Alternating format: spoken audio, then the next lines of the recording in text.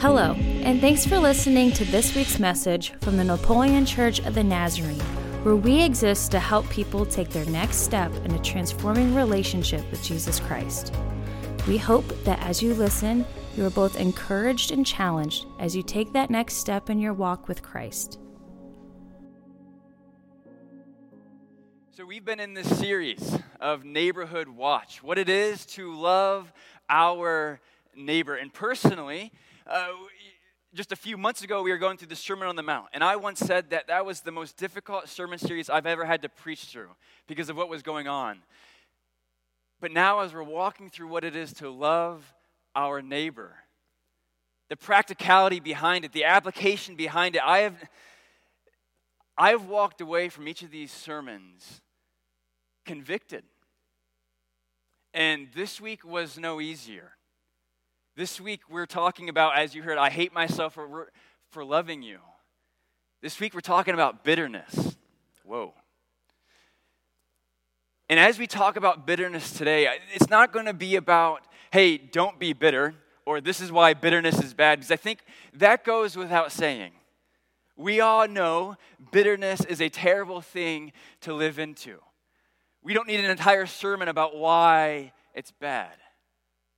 But today, we're going to talk about all those instances where the temptation to be bitter hit a little too close to home. Today, we're going to talk what to do in the midst of being bitter. And I love today's worship session because even as I was standing here and worshiping, I was thinking to myself, this is an amazing worship set because it is focused on the joy of God as a response to events around us, to things that don't fall into our control.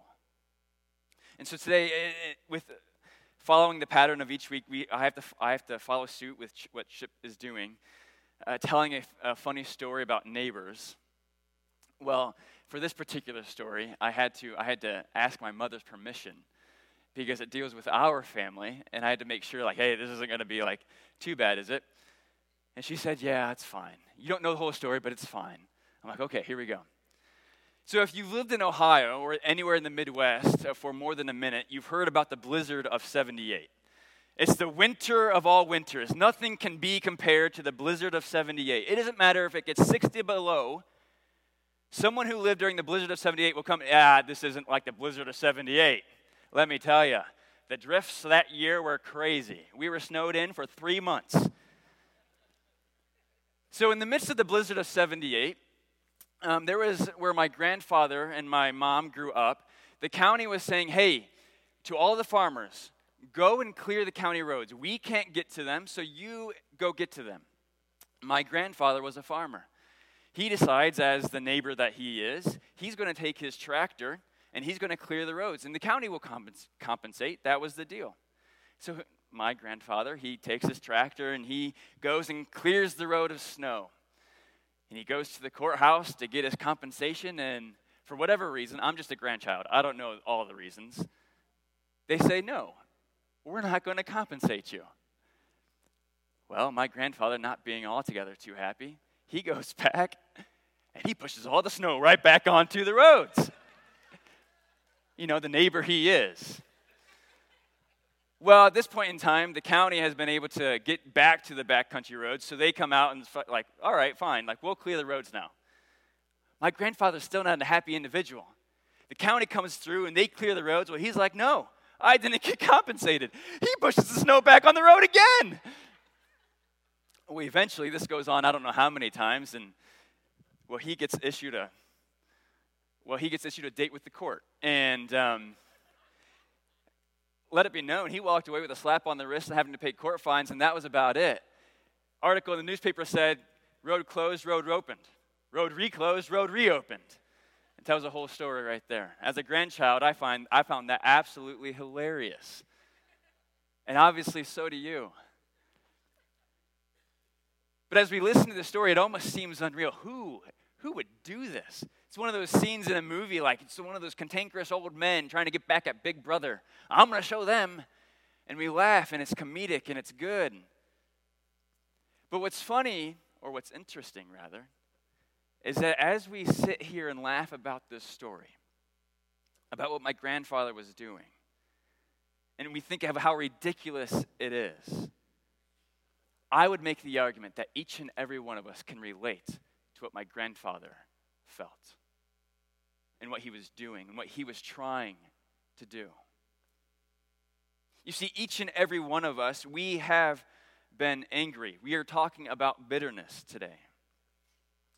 And we may not be pushing snow back onto the roads, but in the midst of our anger, when the anger is about to fade away, when time has passed, we remember it, and we take all of that anger and push it right back onto the road.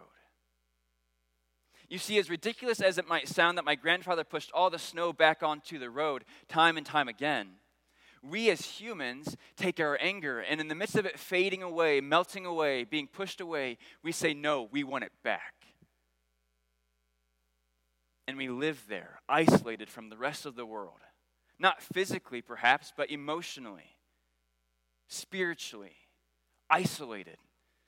Because in our anger, we can justify the injustice.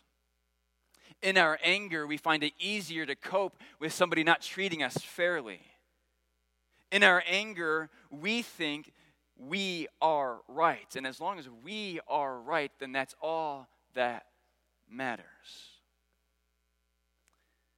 But in this series, we've been discussing what it is to love our neighbor, not love ourselves. And so if our whole duty is to love our neighbor by keeping the anger there, by keeping the anger pushed back onto the road, we keep any access from our neighbors closed off. But we tell ourselves, no, this is easier this way. It's easier this way. They're wrong, I'm right. I'm good, they're bad. I'm going to remain here in the midst of my anger, and it will be just fine. But we have been told as a mandate that we must love our neighbor. And what's interesting about this is, oftentimes our bitterness comes from one thing in our lives. Maybe one person, one scenario, one decision that was made years ago, and we stay in that bitterness, thinking that it's not really affecting anybody else but maybe you and that one person. But the fact of the matter is, in the same way that the snow on the road prevents access from all neighbors, our anger, even if it's just between you and one person, affects each and every relationship you have. It surrounds you. It isolates you. Friends, today, I want to challenge each and every one of us. Because right here, right now, in this room, there are individuals, maybe you, who are bitter. I know there are bitter individuals in this room. You're angry at something, and you are choosing to live in that anger. When the anger wants to fade away, you become scared of what that will mean. You become scared that maybe you were wrong the entire time. You become scared that a vulnerability will be exposed. You become scared that people won't actually like you, because when you are bitter and angry and keeping people from you, you disallow them from actually getting to know you. And if you can keep people from getting to know the real you, then you never have to know if they like you or not. So you stay in your bitterness. Friends, I know that there are some here right now who are bitter because I see it. And I see it because I have been bitter. And you see it because you have been bitter. Those seasons of life where you want to so quickly justify yourself or promote yourself. Those seasons of life where you just feel every turn you have to vindicate every action. Those seasons of life where all you want is a quick reset from everybody around you. You know what I'm talking about. The fact of the matter is that bitterness is blinding. So often we live in it without even realizing it.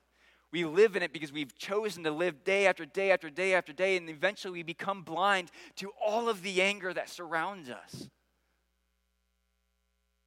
But whether we're bitter today or not, eventually, or maybe it already has, the temptation of bitterness will arise.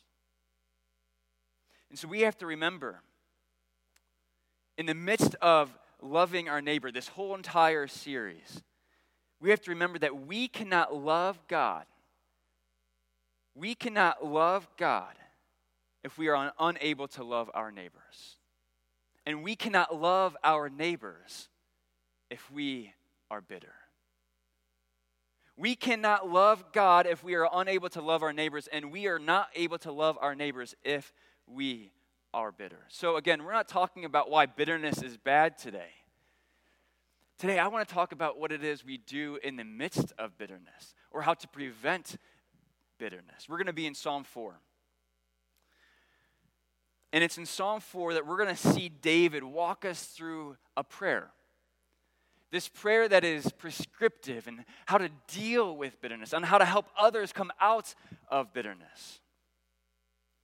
And how David, instead of growing bitter in the midst of injustice and pain, he leads us to fight it off. So in Psalm 4, we're in Psalm 4 today.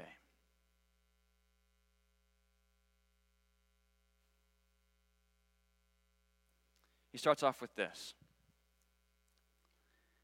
Answer me when I call, O God of my righteousness. You have given me relief when I was in distress. Be gracious to me and hear my prayer. Right now, David is walking through a time of who knows what.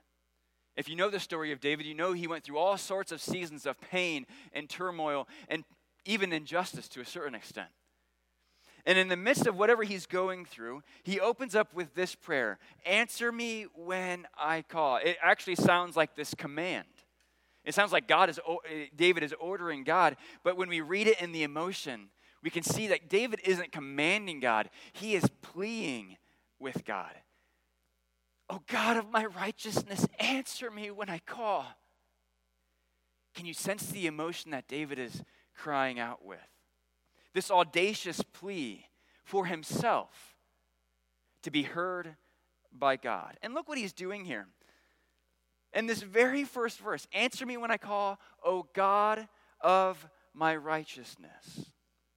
He's placing God at the center of his identity. God of my righteousness, God of my purpose, God of my right standing. Everything that I have, you are my God of it. He's placing God at the center of his identity. Nothing else defines who David is. Not the people that has caused him pain, not the circumstances, not his anger. God defines David. And look what he says in the second line then. You have given me relief when I was in distress. You notice what David is doing here? He's remembering back to all of the other times that he was in distress, to where the temptation of bitterness may have arisen. And he's saying, Lord, you prevented this from happening before, and I trust you will do it again. I can't do it. You are going to do it. I believe in your faithfulness to me. He's simply crying out for relief from God. In whatever capacity God would grant it. David isn't saying, God, hey, I need you to change this person. He isn't telling God, I need you to do this for me. He's not demanding God for X, Y, or Z. He's just saying, God, in whatever capacity I could be relieved from you, please do it. In your divine sovereignty, give me relief. It's interesting because here David is telling God, hey, whatever you have to do, you do it. But how often do you and I, when things don't go our way, when someone irks us, when someone irritates us, when things are unfair and unjust, we go to God and say, you need to change it in this manner, in this timing. You need to change this person's attitude. You need to change this circumstance. I need $1 million to make me happy. And we go to God with these demands. And yet David here he's not demanding of God. He's simply saying, Lord, in whatever capacity you would give me relief, do it in your way and your timing. And ultimately, David is satisfied in simply knowing this, that God hears him. Be gracious to me and hear my prayer.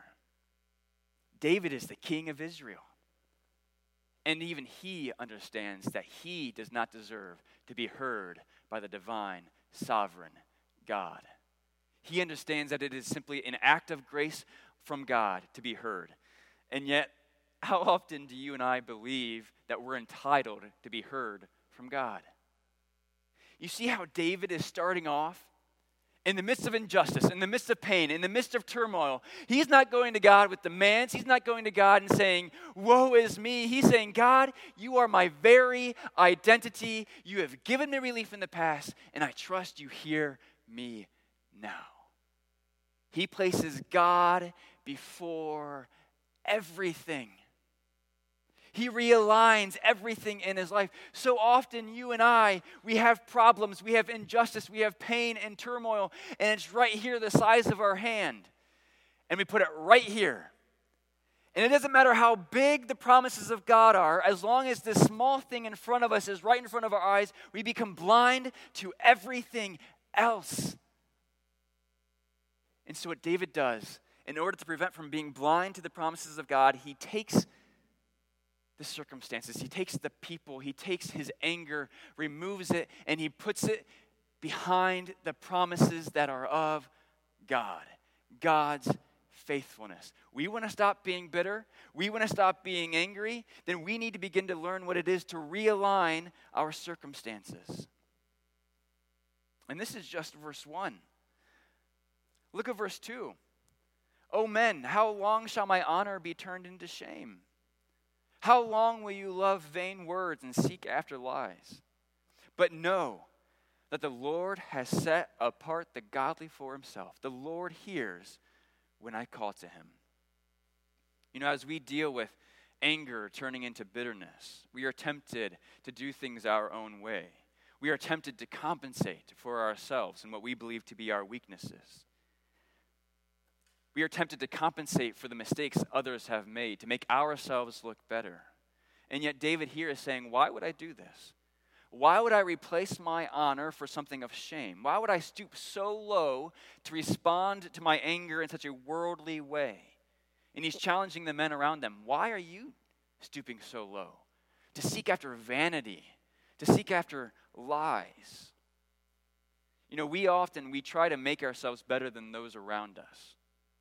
And yet here, David is saying, how long will you love vain words? My love language is words of affirmation. I like to be fed words of affirmation. But how often do I take those words of affirmation and replace them for my standing with God? How often do I feed myself? You can do it. You got this. You're good. You're better than that person. And I listen to my own words before I even begin to think that God is hearing me. So often, when someone is mad at us or when someone has made a bad decision or they've hurt us, we look for that juicy gossip. We look for that one thing that, there may be a small white lie into it, but you know what? It makes us feel better about ourselves, so therefore we're going to hang on to that one juicy line. And we might even tell a few others about it. When we think someone has a negative opinion of us, we then make up our own negative opinions about them. And we say, we didn't need their opinion anyways. In doing this, David is saying, you have replaced your honor with God and replaced it with shame. You've taken your honor with God and replaced it with shame. Our honor is not in finding a better status among men. You see, here it even says, don't you know, the Lord has set apart the godly for himself. Is this not enough for you and me? Is it not enough to know that God has already placed us apart from the rest of the world, that we have a unique status with him? Anger turns into bitterness when we have placed our anger before our status with God, when we have allowed ourselves to see nothing but the blinding circumstances and forget all about the faithfulness of God. There may have been an injustice. You may have been hurt badly.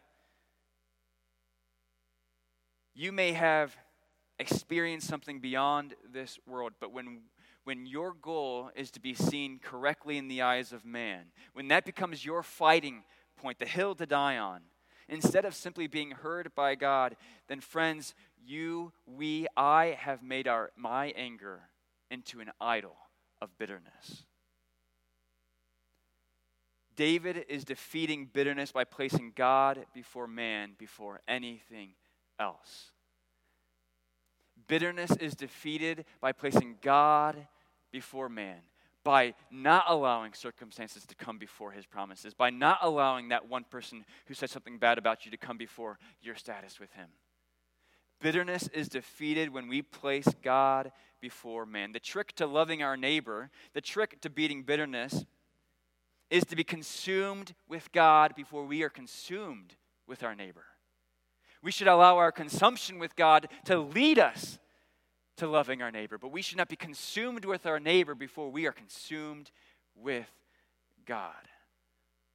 Because once again, like we have been sharing this entire series, our ability to love our neighbor is an indicator of our relationship with God. Where is your relationship with God? What is your relationship with God like?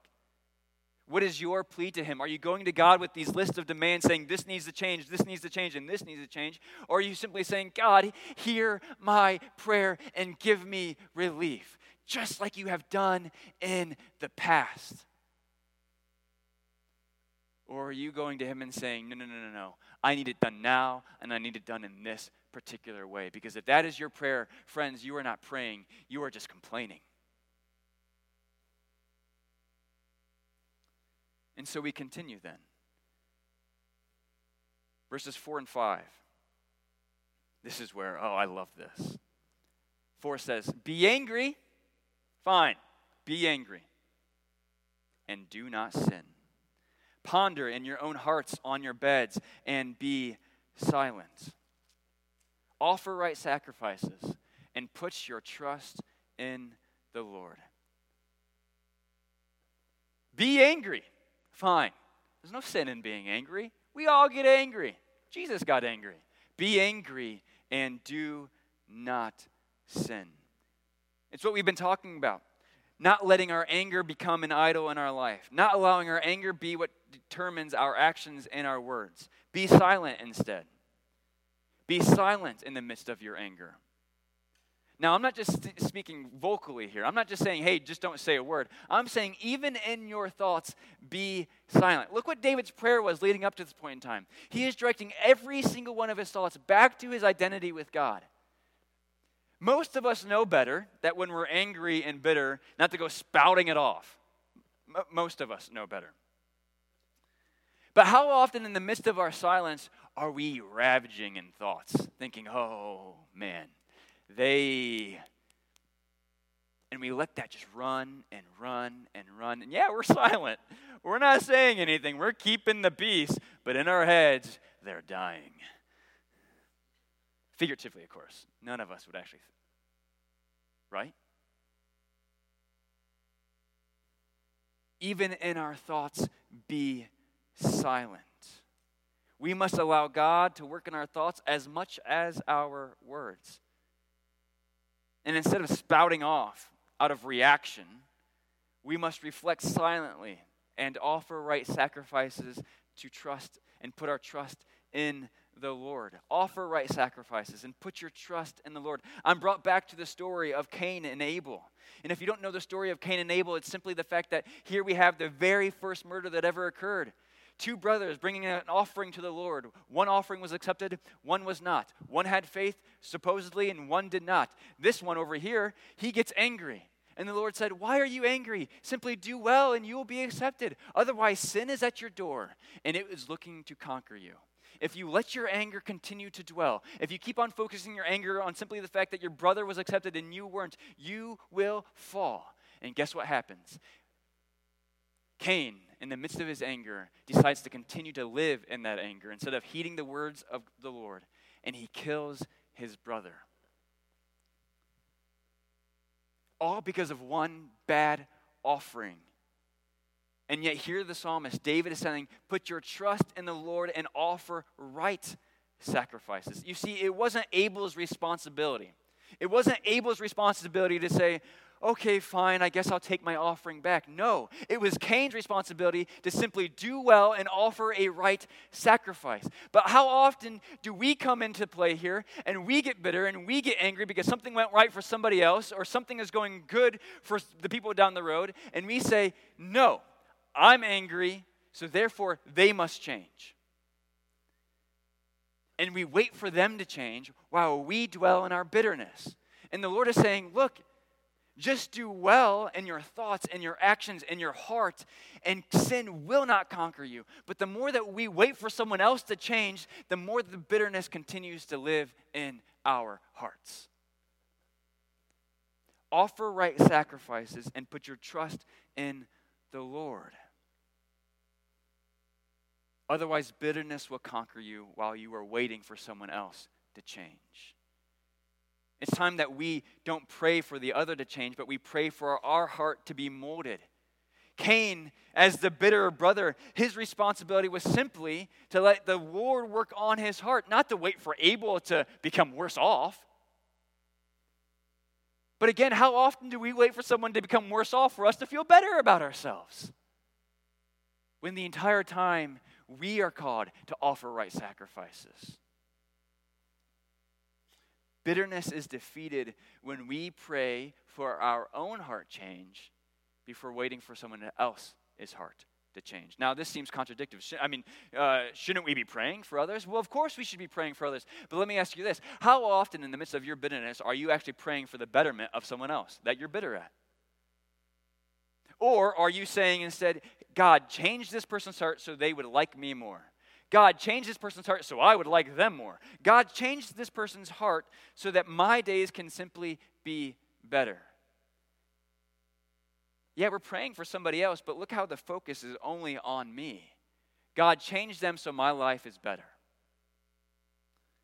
So I'm suggesting instead of praying for them in a self-focused manner, start praying for yourself, myself, ourselves, so that we can receive them better and love our neighbor in spite of the faults, in spite of the pain they have caused us. Because we aren't called to love our neighbor only when they treat us well. We have been called to love our neighbor in spite of when they hurt us, in spite of how angry we are at them. You know, if everyone just waited for everyone to change, nothing would ever be accomplished and no one would ever love their neighbor. If everyone simply waits for everyone to change, no one loves their neighbor. The change starts with you and me. And so we come to the end of this psalm now. Verse 6. There are many who say, who will show us some good? Now I want to stop there just real quick. There are many who say, who will show us some good? In this one particular verse, the first half of it at least, David is calling out everybody who is only focused on themselves. He's calling them out. This is a victim mentality. There are those who will show us some good. Woe is me. The world is out against me. Everyone hates me. Who will show us some good? And David's like, no. Stop playing the victim card. Stop complaining. Stop whining. Because this isn't mourning. This isn't someone who is grieving. This is a complaint. It is whining. As one commentator put it, it's simply pessimism. For the sake of pessimism, I would say. This is when we begin to throw ourselves pity parties and forget who God is in our lives. This is when we are only thinking of the bad and forgetting the good. It's when we are consumed with our circumstances. It's when we are consumed with our bad friends or bad community or a cliquey environment. We get so focused on the bad stuff, we forget all of the good. Because we're so focused on what's wrong with this life, and we say, who will show us some good? Someone fix this. No matter your situation, no matter the injustice, no matter how unfair you think something is, it is always a choice to live in bitterness. And we see this choice played out then as we continue in verse 6. And David responds to this. Lift up the light of your face upon us, O Lord.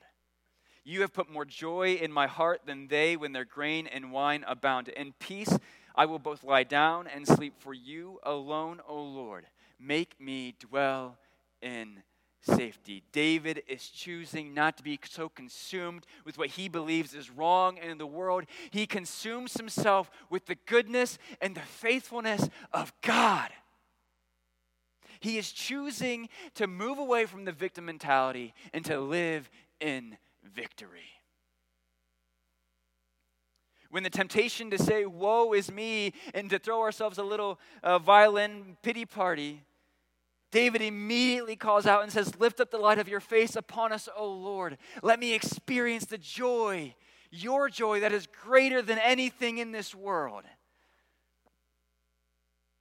And then he says, it is in you and in you alone that I both lie down and sleep, because you alone, O Lord, make me dwell in safety. Friends, it is only when we dwell with the Lord that we can feel peace and safety within our very own skin. And it is only when we can feel safety within our very being that we are then able to love our neighbor. You might say, well, you don't know what I've been through, Justin. You don't know what they said about me. You don't know what they did to me. You don't know the life I've been dealt. And you're right, I don't. And more than likely, if I had the life that you've been living in, the circumstances that you've had to walk through, more than likely I would find the temptation of bitterness nearly impossible to overcome. But I can tell you right now, there is no injustice, there is no pain, there is no harsh word that someone has said to you that is greater than the promises of God. And if you believe that today, then you have placed your anger as an idol before your very eyes, and you are forgetting what God has commanded you to do. There is no injustice. There is no pain. There is no turmoil in this world that is greater than the goodness of God. And it is a choice to either live in your anger, to put all the snow back onto the road, or to allow your anger to fade away, to receive access to your neighbors, and to remember the goodness of God. Friends, it is a choice. Bitterness is defeated when we choose joy before anger. Bitterness is defeated when we place God before man, when we pray for our hearts before their hearts, and when we choose joy before anger. We cannot love God if we are unable to love our neighbor, and we cannot love our neighbor if we are bitter. It's your call today. It's your choice today. It's my choice today. As Chip has shared in the last few weeks, this is not an option. This isn't actually a choice if we want to be a follower of Christ. If we are to accept the invite of Christ to follow him, to be his disciple, to have a relationship with him, this isn't an option. This isn't a part of saying, hey, I'm going to accept the relationship of Jesus and then do X, Y, and Z afterwards. Friends, today, if you are in relationship with Jesus Christ, you are mandated to move from your bitterness. But you don't have to do it alone.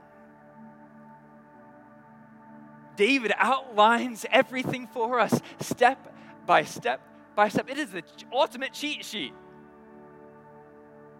And every day is our final exam. But who cares if it's a final exam every day if we've been given all of the answers?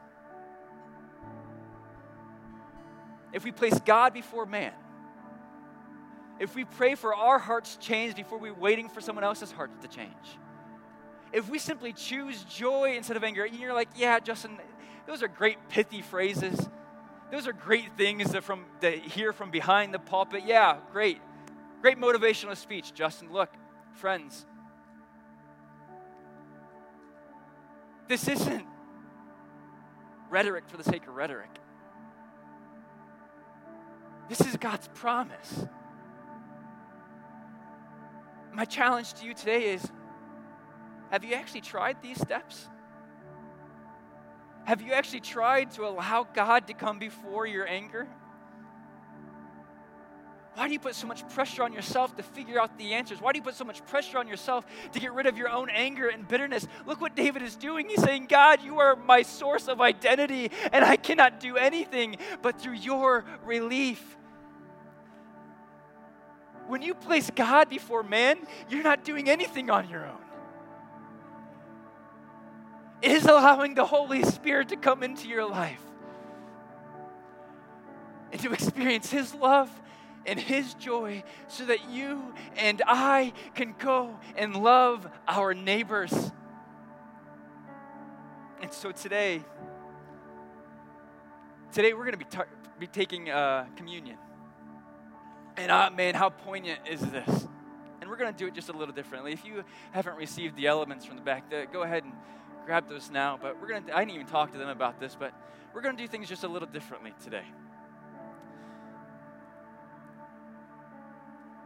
As we prepare our hearts for communion, I'm going to go ahead and read the scripture to remind us of what is going on here. But we're not going to take it just systematically today. There's nothing wrong with that. But what we're going to do today is I want to give you guys the freedom that before you take the elements, before you take of the bread and drink of the grape juice, will you allow God to move in your heart, to show you where you may have become blind, to show you where inklings of bitterness have been coming in? And will you pray for His relief? And will you choose joy before anger this morning? In Mark 14, it says this, and as they were eating, He took bread, and after blessing it, broke it and gave it to them and said, "Take, this is my body." And He took a cup, and when He had given thanks, He gave it to them, and they all drank of it. And He said to them, "This is my blood of the covenant, which is poured out for many. Truly I say to you, I will not drink again of the fruit of the vine until that day when I drink it new in the kingdom of God." We do this in remembrance of what Christ has done for us. His sacrifice for you and me, so that you and I, we don't have to live in a victim mentality, but that we can live victoriously. And so today I'm going to pray right now. And they're going to sing after I pray. And I'm going to ask you, wherever you are, seated, allow the Lord to work on your heart. And after you've partaken of the elements, stand, rise, and sing. And celebrate in victory the joy that God has promised us. Father, we come to you this morning, declaring our love for you, saying, hallowed is your name. And Lord, today we ask that your kingdom would come in each of our hearts, just as you would have it in heaven. Lord, if there is bitterness, if there is anger that is residing in places where it should not be residing, Lord, would you help us to place you before it?